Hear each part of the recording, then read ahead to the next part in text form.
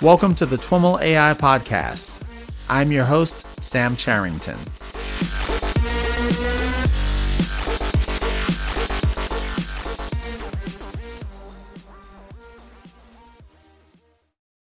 All right, everyone. I am on the line with Deb Raji. Deb is a technology fellow at the AI Now Institute at New York University. Deb, welcome to the TWIML AI Podcast. Hey, thanks for having me.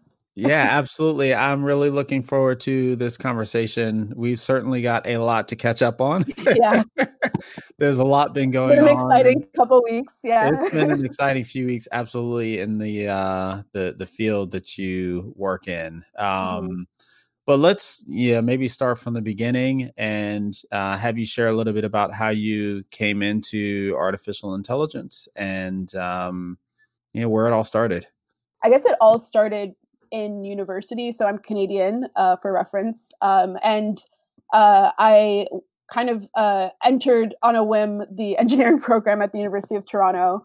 And that was where I actually learned how to code. So like my first semester of my first year was like my first coding class. And I hadn't encountered that before, coming in. So it was this like interesting, awesome experience. And I kind of just kept doing it and kept getting involved. And my degree was in robotics engineering. So I got a lot of exposure to the computer vision space and built some skills there as well.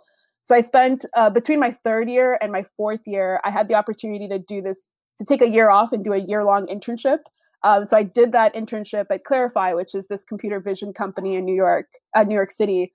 And I was on their applied machine learning team there. And that's really where I like learned about the machine learning research community. It was like the first time I went to NeurIPS, which is, the big machine learning conference. And it was sort of the first time that I kind of identified the issue of bias and the ethical concerns involved in facial recognition and in like computer vision as a field in general. So while working on models there, I kind of began to notice that even the research data sets and even some of the data sets we were using as part of our engineering processes did not have faces that look like me. Like I was very aware of the lack of representation that was there. And it got to a point where I kind of just started complaining about it. And people were like, we don't know what to do. And, like it's already so hard to collect data at all. How do we think about bias? What do we we don't understand this problem. And then it became very clear that it was just kind of this understudied phenomenon. And that was when I started kind of scourging the internet, trying to identify anyone that was doing the same thing or had noticed the same problem. And that's how I kind of landed on Joy Buolamwini's TED Talk, which she had given, I think probably a year or so before. She had given this TED Talk on her experience with attempting to use open source facial recognition software and having the technology not identify her face because she was, darker skinned, and having to use a white mask in order to be identified. And that was pretty much what her TED Talk was about at the time. And I was like, okay, cool. Someone else like. What does that even mean, having to use a white mask to... So she had to use a white mask to have the facial recognition system like identify her. Oh, meaning identify that there was a face there. Identify that there was a face there. Oh, wow. Yeah. So it was pretty, this is like, that was sort of the extent of the articulation of the problem at the time. And that was what prompted her to start the Algorithmic Justice League project. So I kind of reached out to her like very recently after I started at Clarifai, and I was like, hey, I'm noticing this thing. You gave a talk about this thing. Like, can we talk?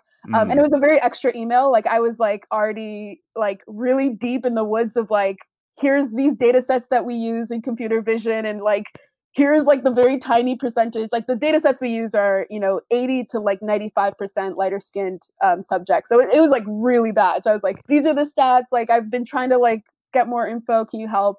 And I think she was just kind of like, wow, this person like cares. So let me respond. And her response was something like, yeah, let's talk in a month or something like that. And I was like, okay. A couple months later, we actually started talking and we started, collaborating and working on some stuff. So at the time she was working on her thesis, which was around gender shades. So I helped her with that. And then, as Gender Shades so Gender Shades came out February that year. So as Gender Shades kind of began kind of gaining steam and like we understood that it was a problem that other people could also recognize and empathize with, I kind of was like, okay, cool. You have enough support that like I can kind of work with you full time over a summer, or it ended up being a summer and a fall, but we ended up working together on this sort of follow-up study, trying to identify what about gender shades made it an effective audit to sort of characterize and communicate these problems in a way that pressured these companies to sort of feel cornered to take action. So that was a lot of the follow-up work I did with Joy, and a lot of my subsequent work is thinking about, how do we actually capture some of these like limitations or these failures that these models experience, and how do we communicate it to the public, but also to other researchers, to other engineers in a way that actually makes that limitation super clear and like raises concern in a way that prompts people to take action. So that was a lot of what my journey is, and that's a lot of the work I'm doing today. So, following that, I started working with Timnit and Meg at Google, and we worked on the Model Cards project, which was a way of sort of documenting and communicating audit results, and it ended up sort of becoming part of the engineering process at Google for machine learning models. And then, following that, like the National Institute of Standards and Technology is sort of taking up some of the findings in our work and the terminology in our work. So it's sort of become a thing now.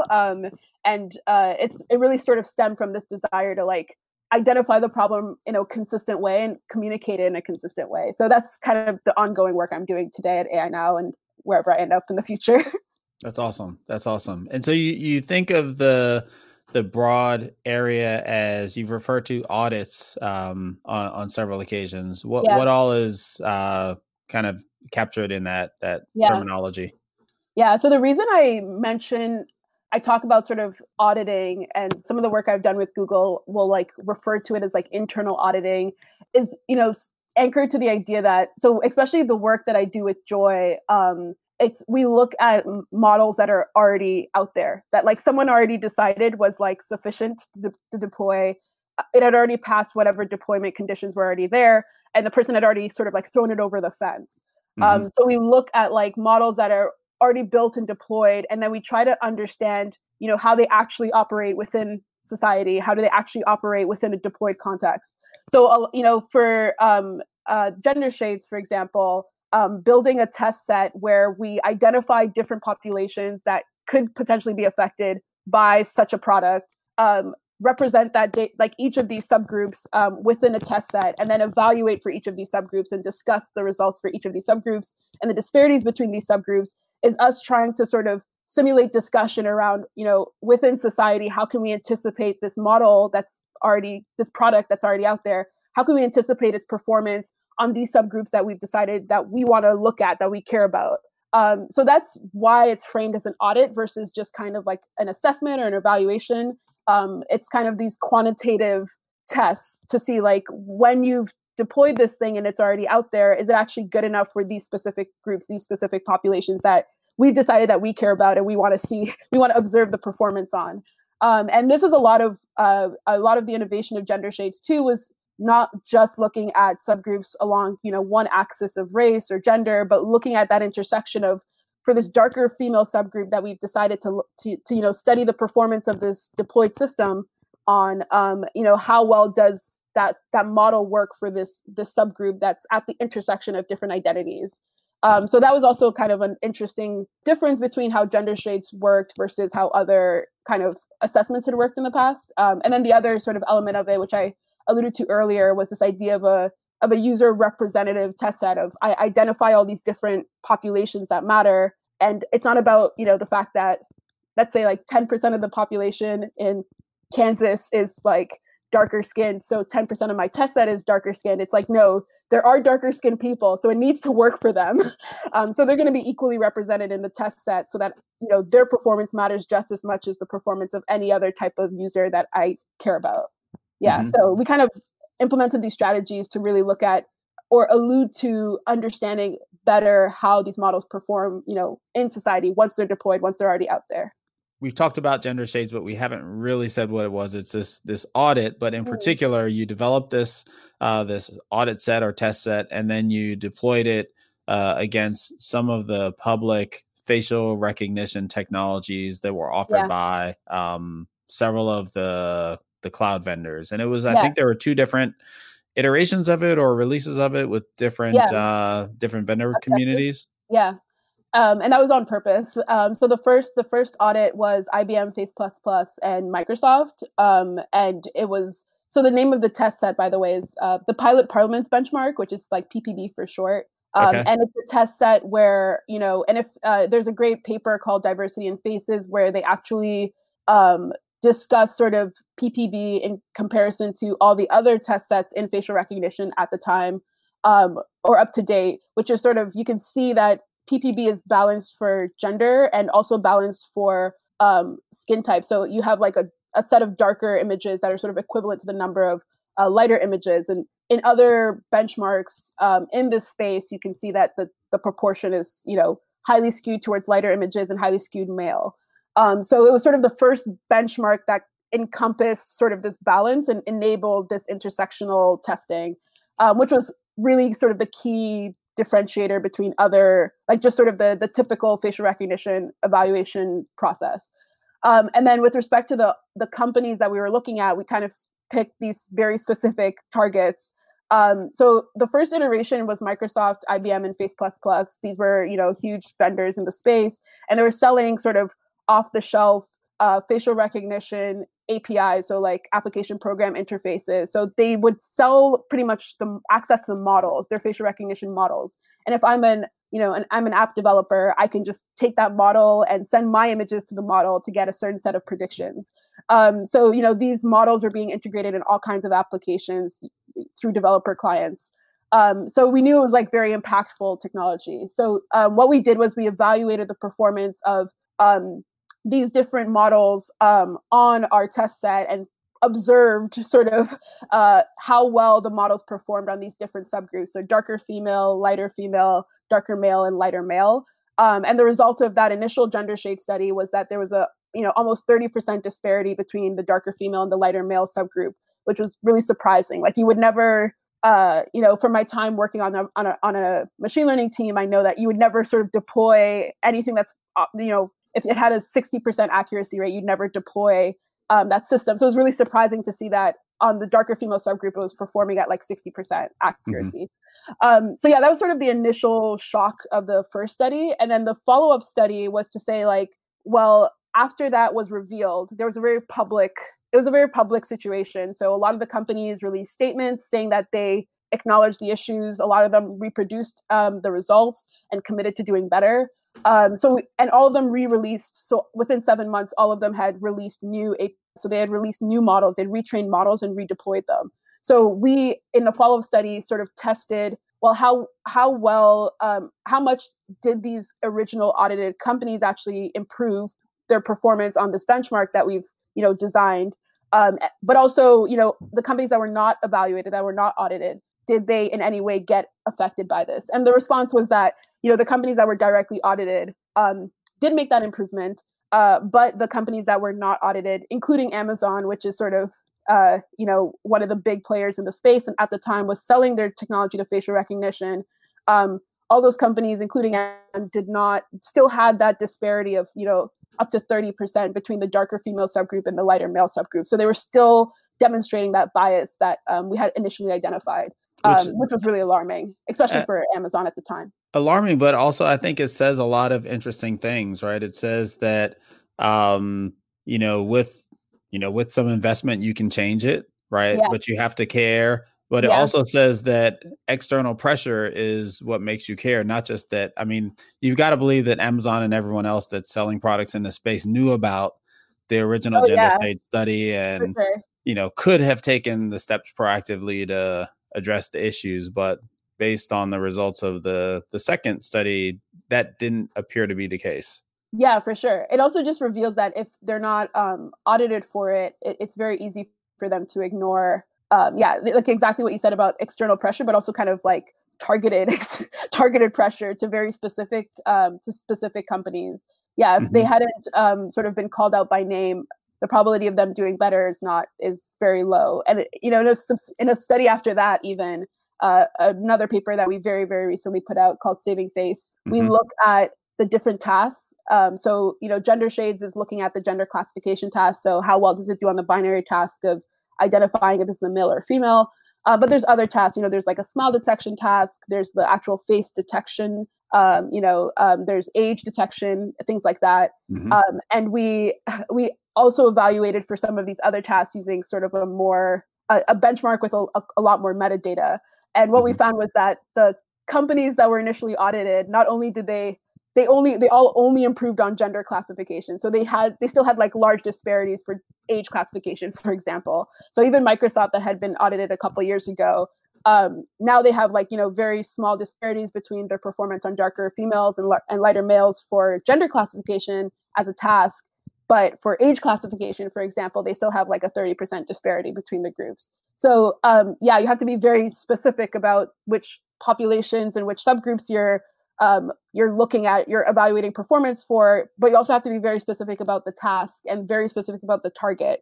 And all of this is really more or less a case for like a regulatory regime where like everyone has to sort of restrict their use of facial recognition in specific ways or get assessed kind of universally across the industry in very specific ways for very specific tasks that we are worried about as a society, and also, for very specific populations that we are concerned about as a society. So it kind of reveals how specific you have to be with respect to how you design these audits.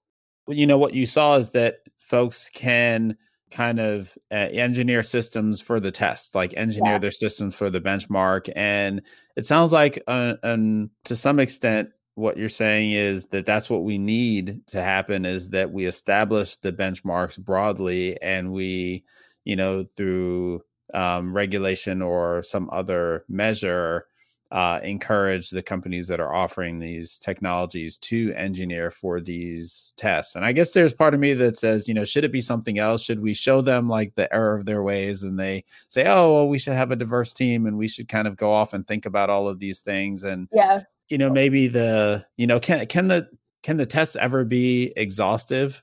Yeah, that's a great question. I don't think I answered that question. No, that's a great question, because that was something that like plagued me for a long time too, where I was like, because the other thing too is not even just with respect to the task, because I think with respect to the task, and this is what the National Institute of Standards and Technology is really into, is they identify that the facial sort of identification task, which is the ability for me to like identify you as Sam, identify myself as Deb, or the facial verification task, if there's two images of me, to be able to say that they're the same image. Like they see those as the most important sort of pertinent tasks with respect to facial recognition. So they will sort of focus on that, and they're like, we don't actually care about these other things happening. So we've already identified the tasks, and then they'll say like, oh, these are the groups that we care about. So we've already identified these groups. But then we rose the question, and this was a lot of our third paper. I call it sort of like an existential crisis paper, because it talks about some of these like loops that exist that we need to talk about. One of which is this idea of looking at the intersection of skin type and gender is just one way to look at it. There's other contexts in which it's really important to look at age, and how do you identify the intersection of age and gender and skin type. Like that just gives you an infinite number of permutations.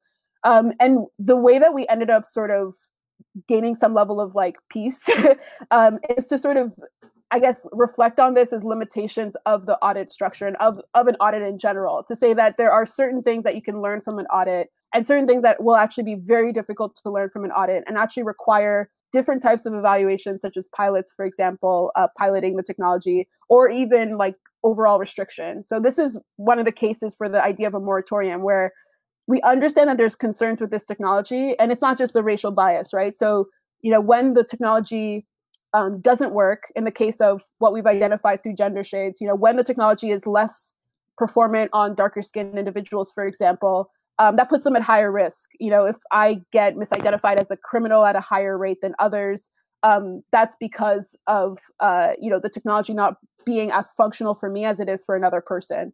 But then there's also the situation of, especially in cases where it's difficult to properly assess the functionality of the system, maybe we should just restrict the use of the system in general. Maybe we should just take it out of the market as we figure out and we learn these things, and we have these sort of more nuanced conversations and discuss the other sort of facets of concern as we discuss other issues such as privacy and transparency that exist, that we need to have honest conversations about, in addition to like the complexities of that bias situation. So I think that's sort of been my approach to it, is that there are actually very clear limits to these kinds of audits we need to be very aware of. There's a lot that we can learn from them, but there's also limits to what a standard can tell us and what NIST can actually do and can actually provide with respect to insight into how this technology operates in deployment.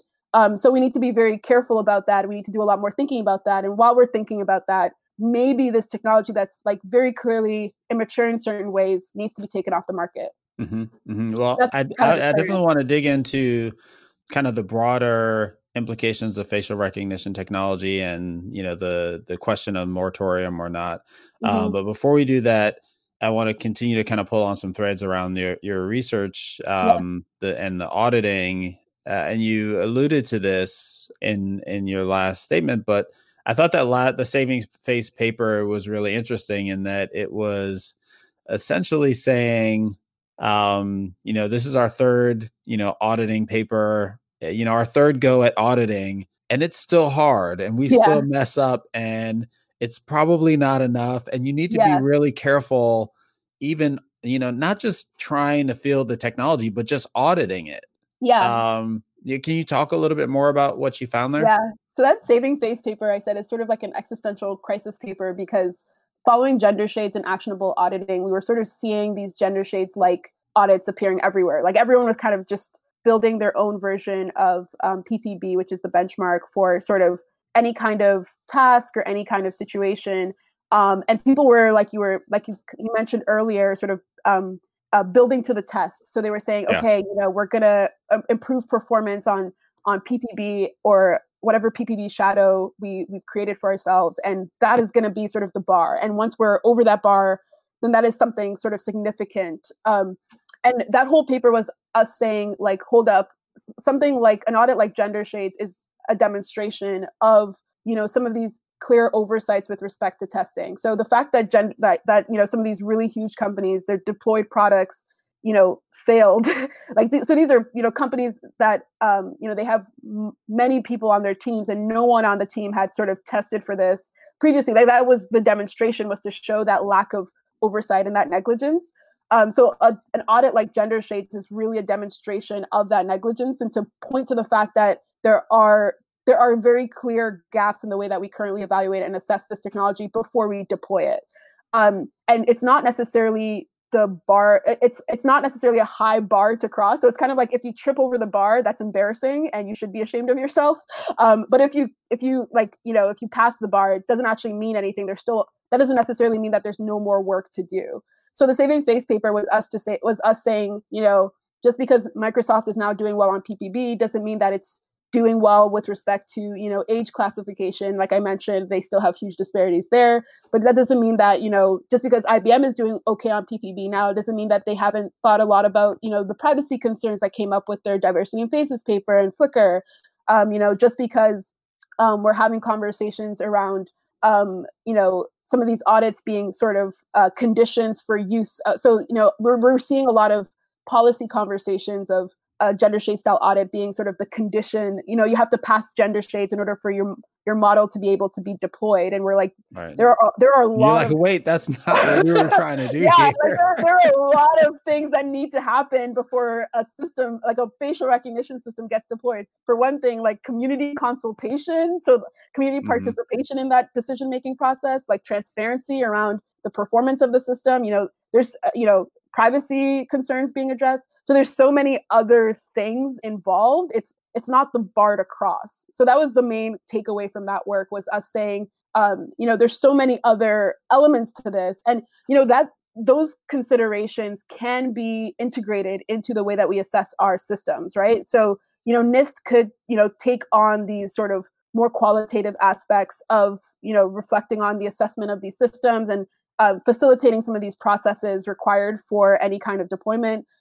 But we need to recognize that whole, this is a whole can of worms that is much more complicated than a lot of us actually understand at the moment. And we need to, while we're having these more nuanced conversations, take the product off the market, or at least, support that moratorium stance of pressing pause as we all have this like deeper conversation. Mm-hmm. The other thing too, that I was at least personally realizing at the time, and I think Timnit and Joy were kind of going through this as well, where we were noticing that there were situations where the issue was not that facial recognition wasn't working. So it wasn't even that like, the data wasn't encrypted properly, or privacy wasn't, or the data wasn't managed properly. It wasn't even that it wasn't working for different subgroups, but it was just that it was being like actively weaponized by like this authority figure. So when you think about facial recognition as a technology, I like to remind people that a face is the equivalent of a fingerprint. It's an identifiable biometric. So, I have your face, I can do a lot of things with that, except, we are so careful with our fingerprint data. There are so many standards around, how to store that information, how much you can centralize that data, about how many people. But when it comes to faces, there's no rules. So people have these immense repositories of people's identifiable biometrics, all in this sort of like centralized location that can be controlled by this authority figure. This is very dystopian. I apologize in the current times to like bring up this image, but I think we've seen. Yeah.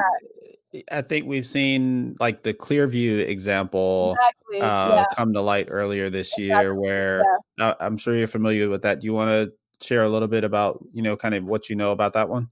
Yeah, so Clearview AI was, a group that actually, was really great reporting by the New York Times to actually identify that group and really expose them, because they were sort of intent on being sort of this covert, under the radar stealth company for a very long time. But what they did was they looked at, they kind of collected social media face data. So they sort of did something that I'm reflecting on as sort of digital surveillance, where they would, if you upload your face to Instagram, Facebook, they were collecting all of this information and using like slurping all public pictures they can get their grubby hands on. That was like painting. I mean, it was pretty egregious what they were. Yeah, like a cartoon villain type plot. Like it was like really awful. Yeah. And the worst part is that they were actually cooperating with law enforcement in different ways and pitching to law enforcement and different government agencies. So they were using that information to like identify, either they were using it to identify you online or to identify you through, surveillance camera footage and other sort of terrifying modes of surveillance. So it was kind of a situation where, they would give that power to any authority figure that could easily abuse it, easily weaponize it against you. Yeah, I would agree that the law enforcement examples were the worst in terms of kind of mass potential harm, but there was also a total lack of governance where, like, from what I remember from the New York Times articles, like board members would say, "Hey, can you find this person for me?" or something like that, and they would. Yeah. There was also a story that I had heard of. I'm not sure how like true this is, of someone like trying to identify like employees trying to identify like personal like ex-girlfriends and stuff, and it's like very alarming. I remember reading that as well. Yeah. I was gonna say there has been reports in the past that kind of hinted at this kind of technology where ICE would just show up at people's houses and people wouldn't understand how they found them, and then it was later revealed that they were matching sort of facial recognition data of like, we know that you look like this based off of whatever mugshot or whatever information we have from your visa or whatever, and identifying your Facebook profile or identifying your trace online that way. So yeah, it really is this dangerous technology that like empowers some of these institutional bullies to kind of just barge into people's lives and like really affect them. So it has these like kind of whimsical situations, but also just like very important kind of dire consequences as well. We keep getting pulled into kind of these broader questions. I'm still very curious about the auditing thing. One of the questions that occurs for me is, I'm curious if you explored, not sure the kind of the taxonomy of different types of standards, but when I think of standards like the ISO 9001, they're like process standards as opposed to like checklist standards. I don't know what the proper names for these are, but it strikes me that the analogy that comes to mind is like the Volkswagen gaming the emissions standards. Like they had the car set up so that when they learned that they were in being tested, like it switched the engine to a more environmentally friendly mode, but then the regular mode was, just doing what it was doing. Through, and in this case, I don't think there's like, well, is there an objective state of a good facial recognition system, or a facial recognition is separate from the question of the use of facial recognition and should it exist and all that kind of stuff. There's not really an objective, all encompassing measure of, goodness from a Work. Yeah. diversity perspective. Like there's all different things that you might want the system to be capable of, and you have to engineer them. They're not emergent qualities. You have to engineer them in. Yeah. And so maybe have you looked at this idea of like it being around the process as opposed to, checking off boxes at the end of the process? Oh yeah. This is like a huge part of my current work. So just to because you said a lot of interesting things in there. Like one thing around standards is that you're totally right. I'm kind of curious as to, because not a lot of people are reading standards. I'm like, I don't know. I'm curious as to, which standards you're reading, Sam, but in my I've been looking a lot at this question of standards in facial recognition, mostly because it comes up so much in policy. So a lot of policy bills will sort of either reference the National Institute of Standards and Technology in the US, which is sort of the governing body around establishing some of these like metrics or these bars that need to be jumped over by industry players in order for them to be considered, as potential vendors within, the sort of space of working with government agencies. So the National Institute of Standards and Technology is really the key kind of industry indicator of the performance of your system if you're kind of hoping to, work with different governments or different official bodies. And they very recently, like literally within the last year, citing our paper too, which was very exciting, they only very recently started evaluating performance across different demographic subgroups.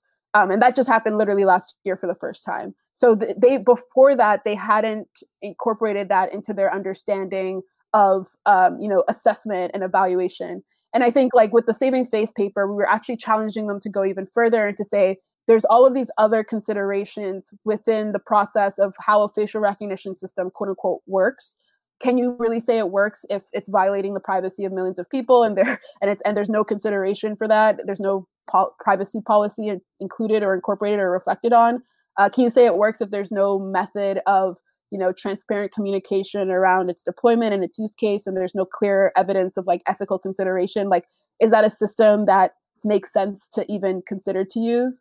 So yeah, some of those questions, some of those more holistic questions, they're currently like not even in that kind of space of assessment or evaluation. Like at the moment, I think as far as it goes is kind of thinking about like, how easy is it to use this and incorporate this into an application? That's kind of they're looking at it at a very sort of product level. So that's like NIST, but ISO and IEEE and other groups have actually thought about facial recognition. WEF has also sort of proposed some ideas around sort of assessing facial recognition technology. And they all care about different things. Yeah, so they actually, they sort of put together like a working group and they put together a white paper on facial recognition assessment. And there's other sort of think tanks that are attempting to kind of build frameworks for the evaluation or the assessment of this kind of technology. Because it's kind of this contentious, controversial tool. Right. And people are trying to identify all the axes of concern and understand what you have to think about with respect to, will it ever be okay to use this tool? Right. So that's why all these different voices are in there. Yeah. I think the distinction I was trying to get at was, one is a set of standards around the output of the process. The other is a set of standards around the process itself. Like, I can envision a standard that says that, a compliant facial recognition system has to be developed in a company where there's, some kind of ethical review board project, process, and where there's, some percent of diversity on the team or something, some metric of diversity on the team that's working on it. And it needs to, be the database, the training data set has to have some set of qualities as opposed to the output, that's the process through which it's developed. Yeah. So this was something that we brought up in our Saving Face paper as well, as a huge issue where a lot of the current standards, even the ones that are focused on privacy, like the ISO standard is very, into this idea of like, hey, this is an identifiable biometric. It goes under all of these things that we have for identifiable biometrics. And it can only be stored in this way and it needs to be encrypted in this way. And they'll check the output. They won't check any process that you like. They won't like the privacy policy of data collection, like the way that you collect the data. If that was completely unethical, like they just care that the data is encrypted at the end, right? So that's their definition of privacy, and it's very removed from these processes, like you mentioned, that if they were mandated would allow for kind of richer measures to be in place and richer guardrails to be in place. I worked on a paper with colleagues at Google called Closing the AI Accountability Gap. I had a funner name for it, but they all refused to let me. But we effectively. Are you bringing that up because you want to say the name? No, I'm not gonna. So I wanted, I wrote it with a colleague named Andrew Smart, and I wanted to name the framework the Smarter framework because his name is Smart. So I thought it was really funny. No one else thought it was funny, so we ended up naming it the Smackter framework, which is kind of, it doesn't ring off the tongue as well, but. And Andrew Smart, I think, just didn't want that attention to like Smart of the Smarter framework was a little bit too much for him. But effectively, with that framework, we talk about sort of some of these procedural considerations. Like that framework is pretty much us trying to say like, and us using the approach of documentation to try to really identify all of these decisions that engineers make. So for example, there might be someone that would have a facial recognition system where they would say, oh, this system has no bias because we've evaluated it on like a gender shade style audit. We have these different subgroups, and according to whatever, whatever taxonomy or whatever labels that we have, the performance of the model is equal for group A and group B. So there's no issue. However, with some of these, with some of these process oriented audits that we did at Google, we saw that, perhaps the way that the data was collected was incredibly unethical. And that's where a lot of the issues arose. Or perhaps the way that the labels were set up. So the taxonomy of the labels and the way that, because when you create a computer vision system, you actually set up the targets for the system implicitly or explicitly. So you actually define, this is the objective of what I want my model to do. And here are, a set, if I wanted to predict between a cat and a dog, I actually give it that label of cat and dog. And I select the images that represent cat and the images that represent dog. And that process at the moment is sort of seen very callously as like, oh, this is, I scrape whatever I get from the internet and that's what I use. But there's sort of this realization that even some of these very subtle engineering decisions that we don't like to admit to ourselves are actually very important. And there's ways that you can articulate, goals for the model that are implicitly discriminatory, whether or not it performs well on different subgroups. So that's some of those procedural sort of elements or some of those engineering decisions, even outside of some of the governance structures that you've mentioned around, has there been an ethical review board that looked through this? Or some of the questions that you were mentioning around diversity of the people involved, right? So, or even consultation with the community or with the public. So some of those, even some of those governance issues, separate from those in the engineering process, even there's a loss of accountability. Like, one of the most sort of surprising things for me is how little we understand, especially as a machine learning engineer, sort of the typical machine learning engineer.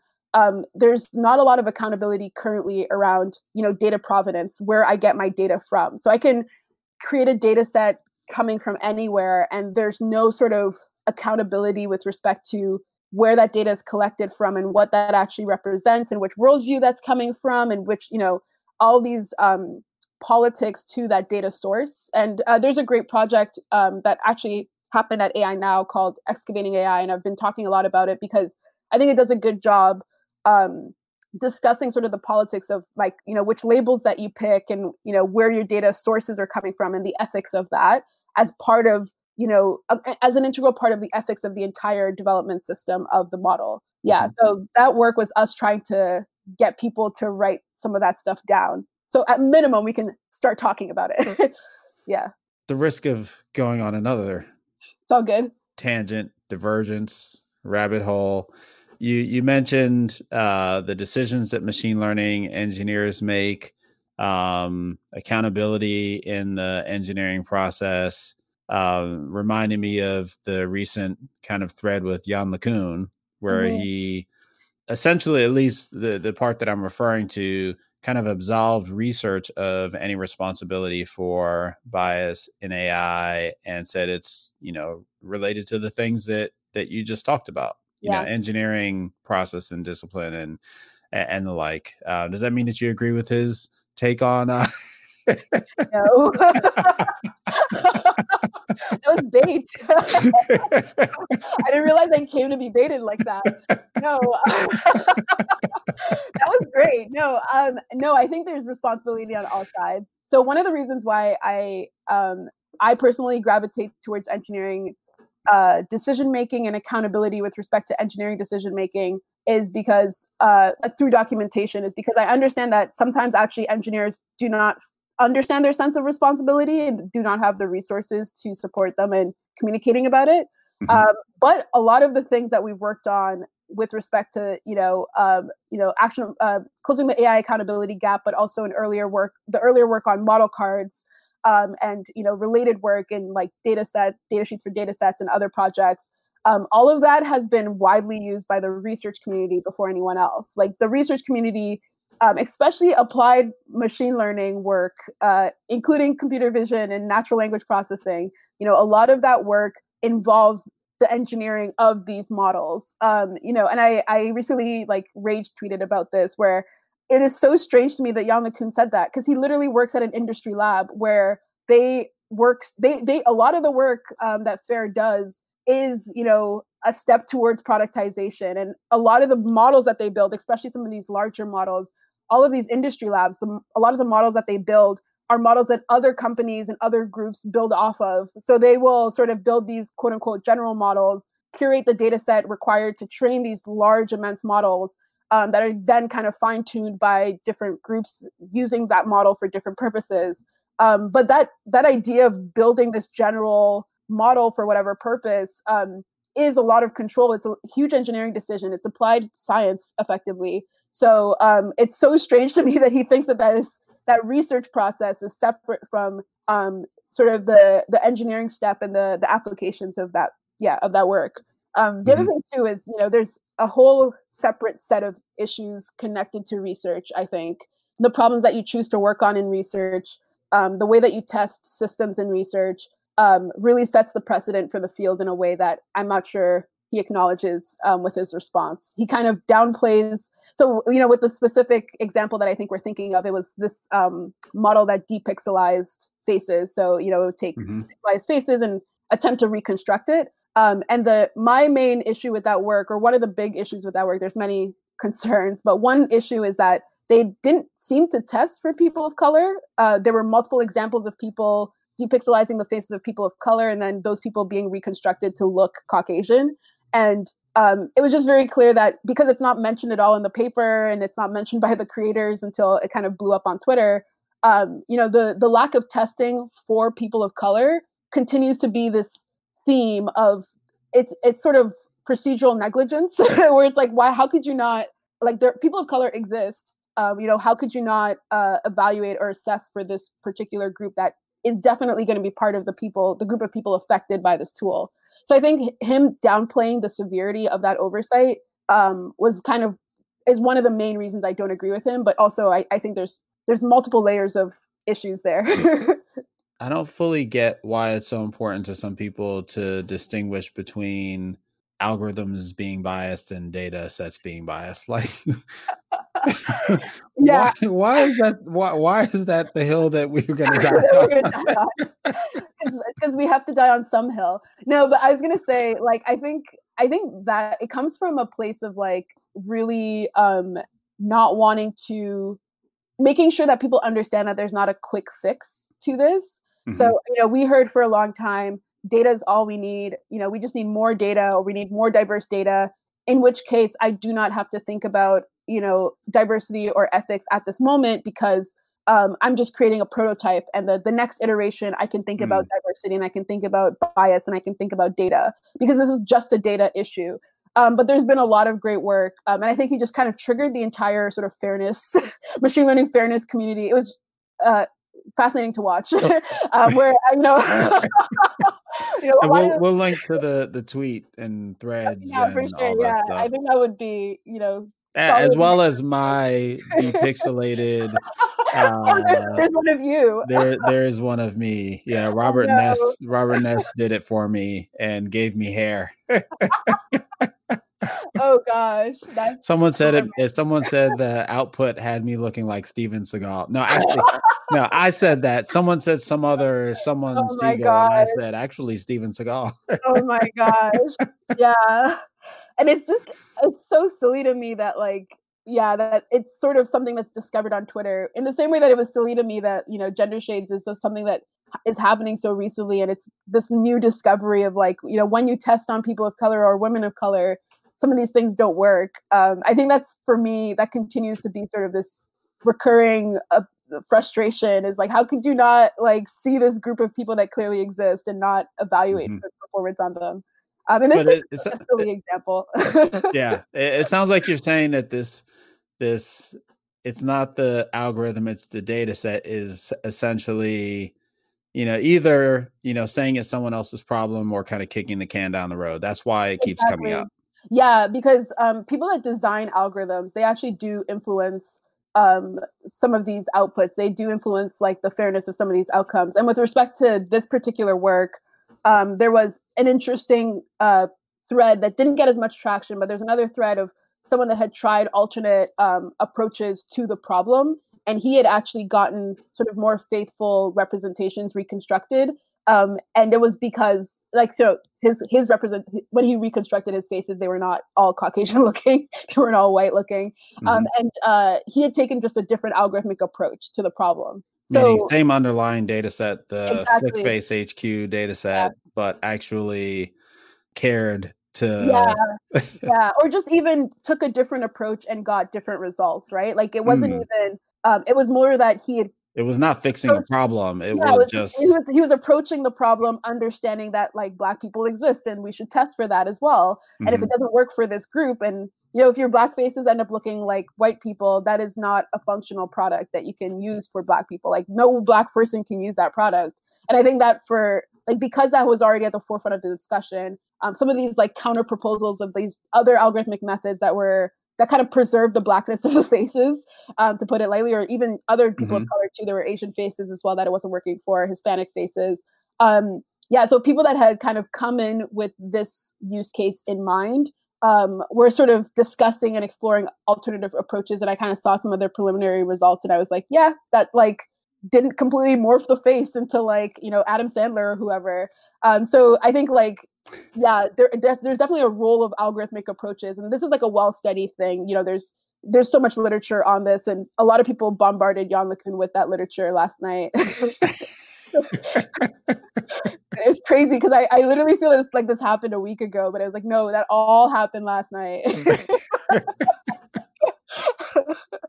But yeah, it was kind of good to see some of these papers come out too, because so many people have so many misconceptions about how bias works. Like we often get the response of like, oh, isn't it just the data? It's like, no, there's so many layers to this. Mhm. So I think it was a good prompt for people to reopen the discussion of like just how complex that question of bias is, and just how hard fairness is as a problem, as a problem space, and how many different factors kind of like lead to it.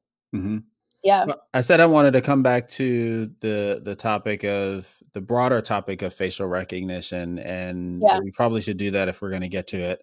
Tell me, I'm just curious, kind of your perspective on that, kind of from the beginning. Like, does it start with? I'm imagining it starts with the potential for harm and what those harms are, and maybe you Yeah. can kind of talk through what you've seen.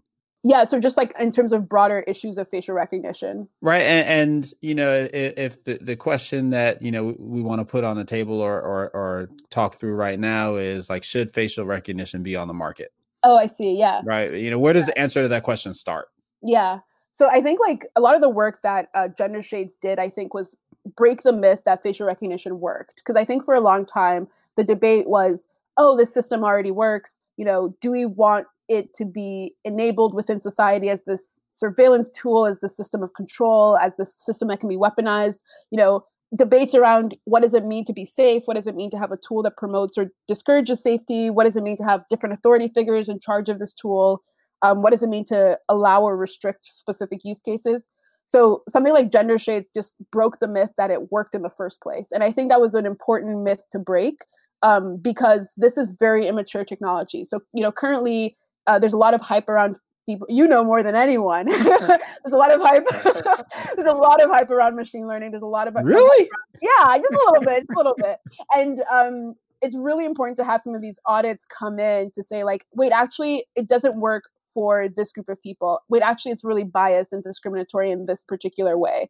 And it opens up the conversation for future reflections of, wait, not only is it biased, but also there's these privacy issues. Oh, not only is it biased and are there privacy issues, but there's also very specifically concerning use cases that we need to pay attention to. And maybe, the benefit is not actually worth the harm. So like when we start having these, we start with this place of, wait, it doesn't actually work and it's an immature technology. And we move towards a place of like, oh, wait, there's actually, even if it did work, there's all of these other concerns. Like I said, when it doesn't work, there's issues, but there's also issues when it does work.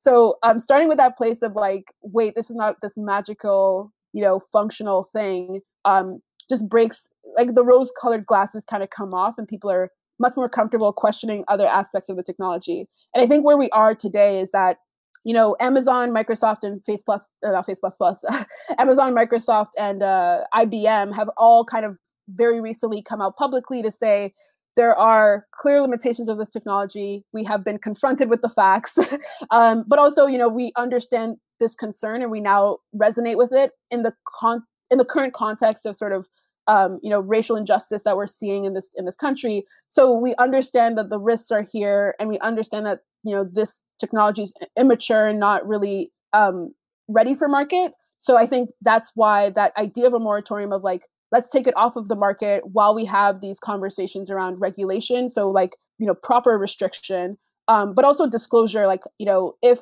any kind of agency is using facial recognition, how can we empower sort of members of society and the community to like be part of that process and to understand when facial recognition is being used on them? Because right now, we don't know the extent to which, Georgetown's 2017 work looking at sort of the prevalence of facial recognition's use in the US, by police, by law enforcement specifically. We don't even know about immigration and other groups. Mm-hmm. So, that was so shocking to so many people that no one had any idea, because it's a technology that someone can use on you without you having any clue. So, mm-hmm. Can we actually enforce disclosure? Can we actually enforce, some of this community participation? But also, can we reconsider what it means for the technology to work? Is it just accuracy, or do we actually have to understand that it has to work for different subgroups, or do we actually have to start having conversations around, like you mentioned, process and privacy and all of these other complex things? I think the work of exposing, the bias is sort of like a good way to just expose the complexity of the technology itself and break that like myth of just like a perfectly functional kind of tool. And then once that myth is sort of broken, then people understand that like, oh, this is a Pandora's box. This is a very complex system. There's so many dimensions of concern here. We need to be way more careful than we are currently being about it. And as a result, maybe it's not ready it's not ready to be so widely used. Right now it's used in a lot of places. So maybe we should just be more careful and should just pull it off the market as we have these deeper, longer conversations about sort of the complexity of what it is. Yeah. Mm-hmm. So that's sort of how I approach kind of the facial recognition issues in general. Yeah. Okay. Now, if I parse those recent announcements and remember them correctly, IBM's announcement was the broadest of the ones that I remember seeing. They said that they were going to stop developing facial recognition technology for, I don't know if there was a time frame associated with that or if it was indefinite. Yeah. Amazon, on the other hand, it was a fairly restricted moratorium on the sale of facial recognition to law enforcement agencies. Yeah. And I don't recall Microsoft's the scope of their announcement. It was very vague. It was very vague on purpose, I think. Okay. They said, yeah, I'm also trying to figure out what Microsoft's announcement was about.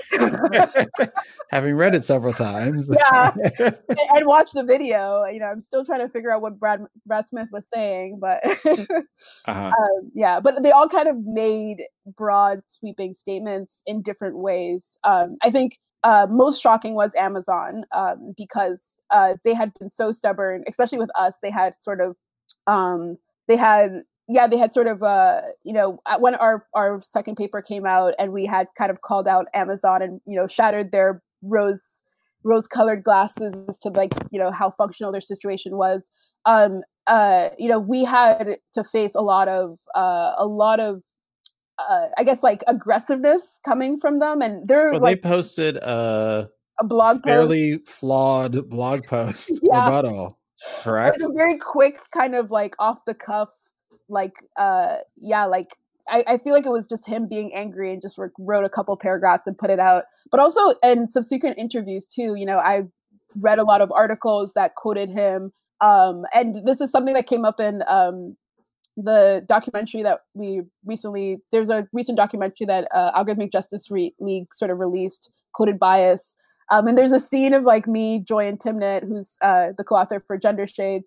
And we were sort of sitting there talking about this blog post. And I remember one of the things that struck me about that conversation that I'll always remember is like us, we worked for like months. We wrote this paper, it passed peer review. All of these things happened in order to validate our results. We had like, so many supplementaries that because we wanted to make sure that our results were sort of validated and could stand up. And this guy writes like a overnight like blog post with 0 citations, and like, in the press articles, they're quoting these things as if they're like equivalent sort of rebuttals. And we're like, what? Yeah. But do you have a sense for? So yeah, that was my frustration with Amazon. But they, I think, you have a sense for what drove them to respond in that way. I mean, IBM and Microsoft and others were kind of confronted with the same realities, and they said, okay, yeah, this is probably pretty bad. Let me, let's do something about that. But Amazon resisted that.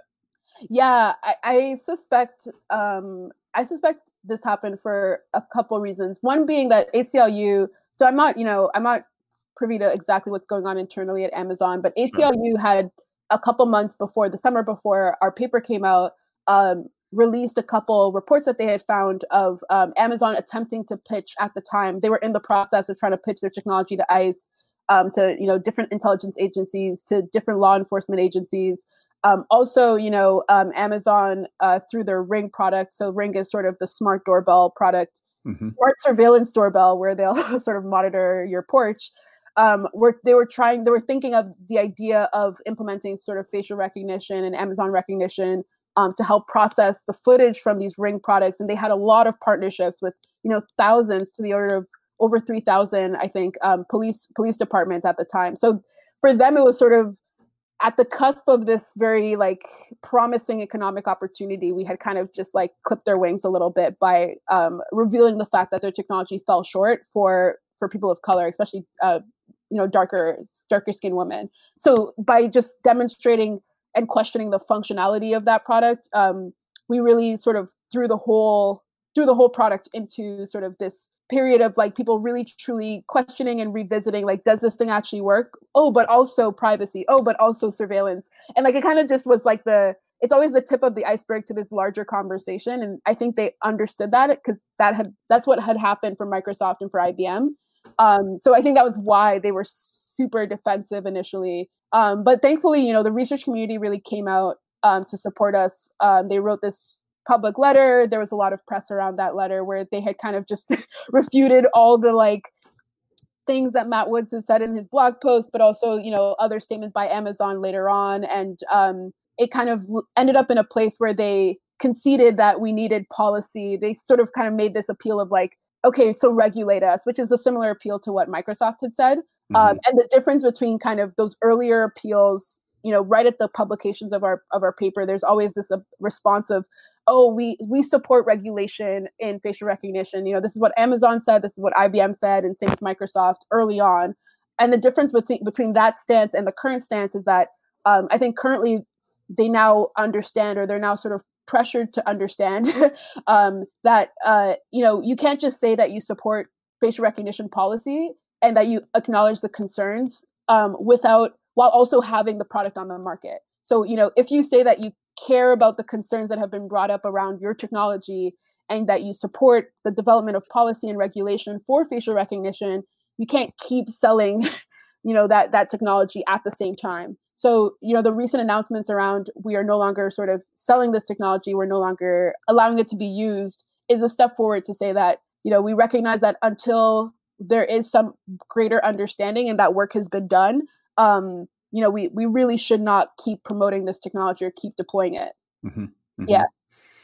Yeah. Their response for a long time was, I'm trying to remember if they were saying it was in their terms of service, or in general, they were saying that, no law enforcement agencies were making decisions based on this recognition alone. It was, people were making the decisions. And I'm curious, what you've seen in terms of kind of the failure mode of that, rationale, and, or, specific examples of, have there been well publicized examples of, the use of facial recognition technology in policing for harm?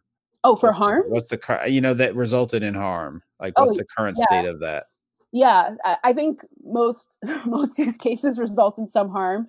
There's a great report from Georgetown Law. I think Georgetown Law has done a great job tracking the use of facial recognition in law enforcement, and honestly, just exposing some of the malpractice that happens in that space. I think one of the more striking examples is the way that law enforcement, and this was reported on multiple occasions, law enforcement will try to use facial recognition in order to identify suspects in video footage, right? So they might, have a crime happen, I get some footage of the video scene, and then attempt to match, faces in their mugshot database with, whatever they can identify from the footage.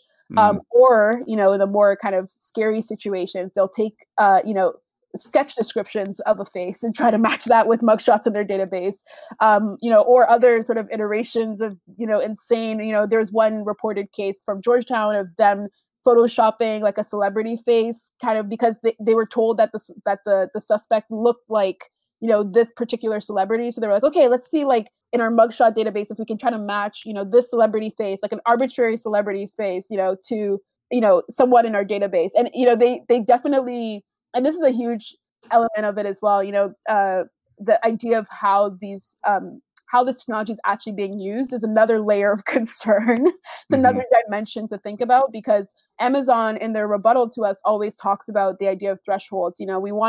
We tell our clients to use a 99. So starting off with a 95% threshold. And then when the press got worse, they were like, oh, actually we meant a 99% threshold.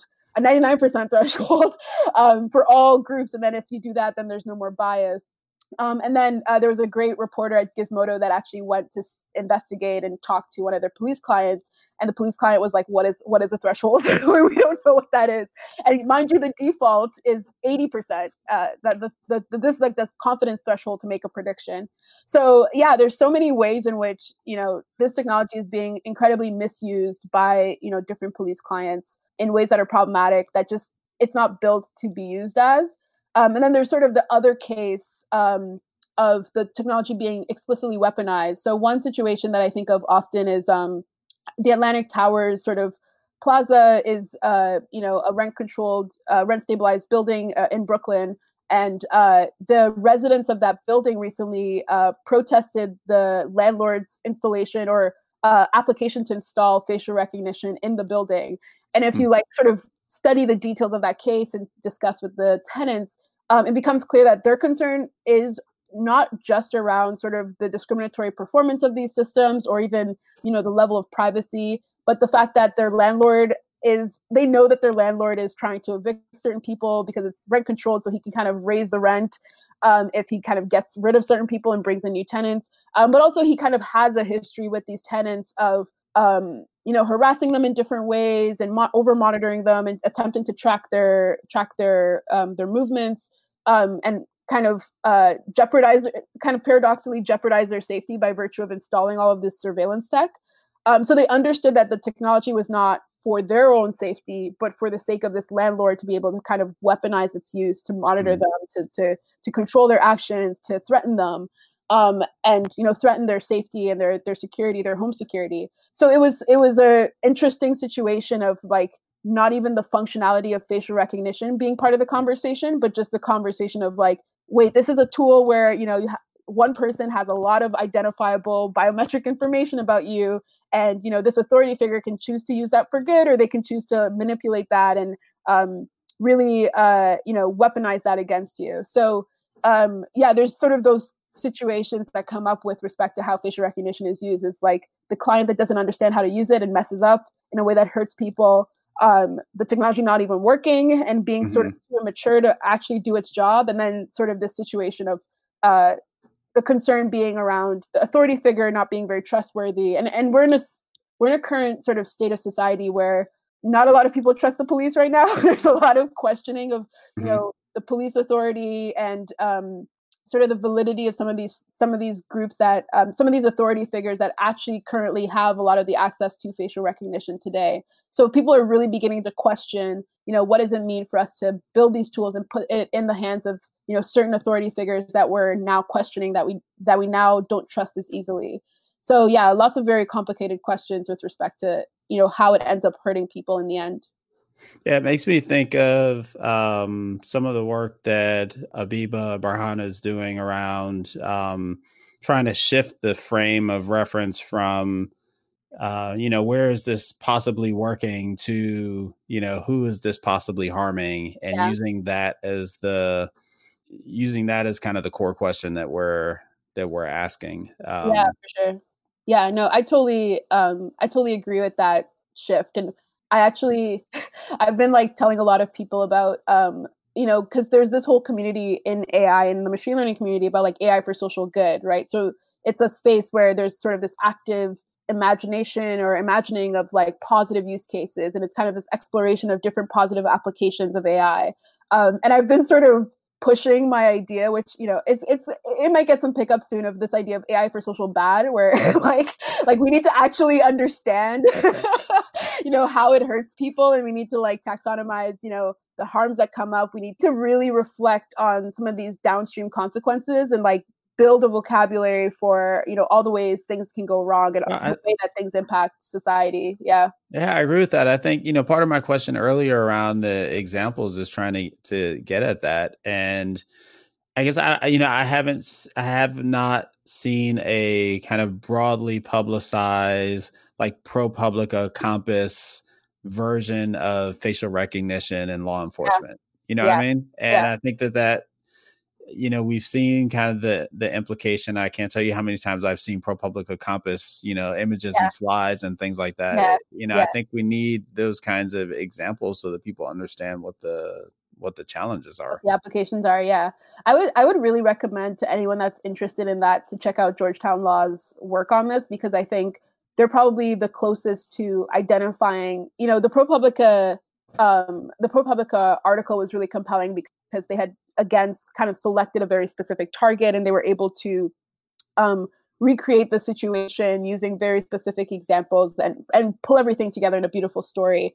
And I think the Georgetown Law work with respect to looking at some of these real world applications raises up important questions. And maybe what we need is to anchor that to a narrative that we can resonate with, like, a very specific example or a very specific tool that's being used, a very specific police department. But I would encourage anyone that's curious to understand how facial recognition is being used in law enforcement to check out that work. But if they're kind of looking for that story, you're right. That's something that like is still work to do with respect to telling that narrative of how facial recognition kind of interfaces with some of these real world institutes and structures. The other thing I'm going to say is like, it's not just law enforcement. And this is something that is hard for people to understand because it's never communicated to us when facial recognition is used on us. But, for example, HireVue is a company that uses facial recognition as part of their scoring system. They'll evaluate or assess for different emotional cues to different questions and have that be part of your scoring system to get a particular job. So like in a recorded interview, such as this one. There's a lot of cases that I personally encounter in immigration of different, a lot of the impetus for facial recognition becoming a field was because, in like 1996, there was a push by the government in the US to literally funnel millions of dollars to sort of propel the community forward, like the research community, and kind of build the research community. And their incentive at the time, a lot of the sponsors for that initial effort was Homeland Security, different intelligence agencies. Mm-hmm. So it's a huge part of the kind of processes for immigration, for verifying identification of, and I think probably a lot of people, as part of the immigration pipeline, when you're at an airport, to match your passport to your face, they go through a process of verification through facial recognition. And like that's already kind of been rolled out for a while now. So there's a lot of these interesting use cases that like we actually experience, but we're kind of not necessarily registering as like, oh, this is actually facial recognition happening to me at the airport to verify my identity right now. But yeah, like immigration is another space where this is very prevalent. There's also, situations in education of like monitoring people and kind of student security systems. So yeah, there's definitely a lot more applications, and it's a lot more prevalent than people assume. And then the other thing I will kind of mention, and it's connected to immigration and connected to law enforcement, but the idea of sort of digital surveillance of, I post my face on my Twitter profile, and I also post it on, Facebook or whatever. And because of that, people can kind of connect these different accounts in different ways, right. Or find me even if I change my name completely, even if I change my hair completely and change everything about me, because I can't change my like actual facial structure. So some of that digital surveillance is something that I think was very much exposed through Clearview of like, oh, wait, when I put this information out there, it's actually very traceable, and it can kind of be used against me. Yeah, I think there's still, the answer to this. Well, I don't care if the government knows who I am. I haven't done anything wrong. And I think, my hope is that through, what's happening now in terms of, the kind of increased awareness of the, for example, police brutality that we're seeing in this country. And, maybe we can connect that to, Abiba's algorithmic injustice and relational ethics and, kind of minimizing potential harm to undervoiced or, communities without voices. And I'm not sure where I'm going with that. I think I'm expressing frustration. Like, I think that there's, and even personally, like, I think I thought about it when I got Global Entry, but I still did it. And I'm like, it's like, it's a convenience in a lot of cases, but how do we parse through like, what's the cost of that convenience and for who, and at what level? And there's just so many complex questions and issues here. For sure. Like when I talk to sort of my friends outside of the space about facial recognition, they'll be like, oh, like the thing that like lets me have a Snapchat filter, like I want that. Like I want to be able to have, facial recognition identify, my key features so that I can sort of like the face landmark, so I can put on like, the bunny ears or whatever. Like that's important to me. And I'm like, okay, no one's threatening your Snapchat filter here. Calm down. Like, and, if anything, if you're someone that sees yourself as this like citizen that like, doesn't necessarily, that isn't guilty of anything, like if anything, that is sort of a reason to care more, because, especially if you're a person of color, I think that there's definitely risk with respect to just being in these systems, which a lot of us are already, a vast majority of Americans are already in these systems, already embedded in these systems. Some of the test sets coming in from Homeland Security are coming from like visa images and images that and there's also, recent reports of DMV, driver license images sort of being shared with ICE and being integrated into these mugshot databases, right? So there's no way to tell, when someone takes your picture, where that picture will land, especially if it's a government agency taking that picture. And I think that is something that we should sort of be concerned about on an individual basis, because especially if you're innocent, because it can kind of implicate you in these processes and these systems that, you really have no business sort of being pulled into, and it inconveniences your life, or has the potential for future inconveniences that could really disrupt your way of life right now. So on an individual basis, I do think there's enough reason for concern. But if you're like fully like, I have enough money for bail type person, like even if I get like misidentified, I can protect myself on any, because there are people that are like that. And then it's at that moment that you kind of appeal to, okay, well, think about those that do not have that privilege and people that are sort of increasingly vulnerable because of this technology. And I think that's why a lot of the conversations around restriction, I appreciate the companies for publicly sort of denouncing the use of the technology in a way that, has been sort of well received by the public and sort of well understood by the public. But I don't think I'm going to depend on these companies to go all the way. Like, I don't think they're going to shoot themselves so in the foot that, it actually achieves some of the protections that need to happen for the sake of some of these marginalized groups and communities most at risk. I think that, at best or at worst, what we can expect from these companies is to, perhaps protect the majority of their clients or their users, because their users are, the concerns of their. Well, that's how we got here in the first place. Really different, yeah. Like that's like at best, like the people that would buy, like whatever product they're selling, like maybe they'll think about them. But for them to think about people that might never have interacted with Amazon in any way, are completely out of their scope of concern. How do we actually support and protect them? And that's when we start thinking about how important regulation is and how important it is to restrict its use, in very particularly sort of like predatory cases against some of these very vulnerable groups. So I think that's the impetus for that direction, is like it really shouldn't depend on companies' sort of whim. The other thing too is like a lot of the companies that are most notorious, this sounds awful, but like, Palantir, NEC, like, some of these names people don't even know because they're not consumer facing. Even if Palantir was to make a statement, I'm not sure how many people like, within my family or people that aren't in this space would like recognize that name. NEC, a lot of people don't understand what that company is. But they're really a large part of this market. They're actually a lot of the players and a lot of these small startups too that I don't even, I haven't even been able to identify as vendors because it's such an opaque system. It's such an opaque process. How can we actually force government agencies to disclose and identify some of these groups so that we can begin to like question the functionality of their systems and audit them?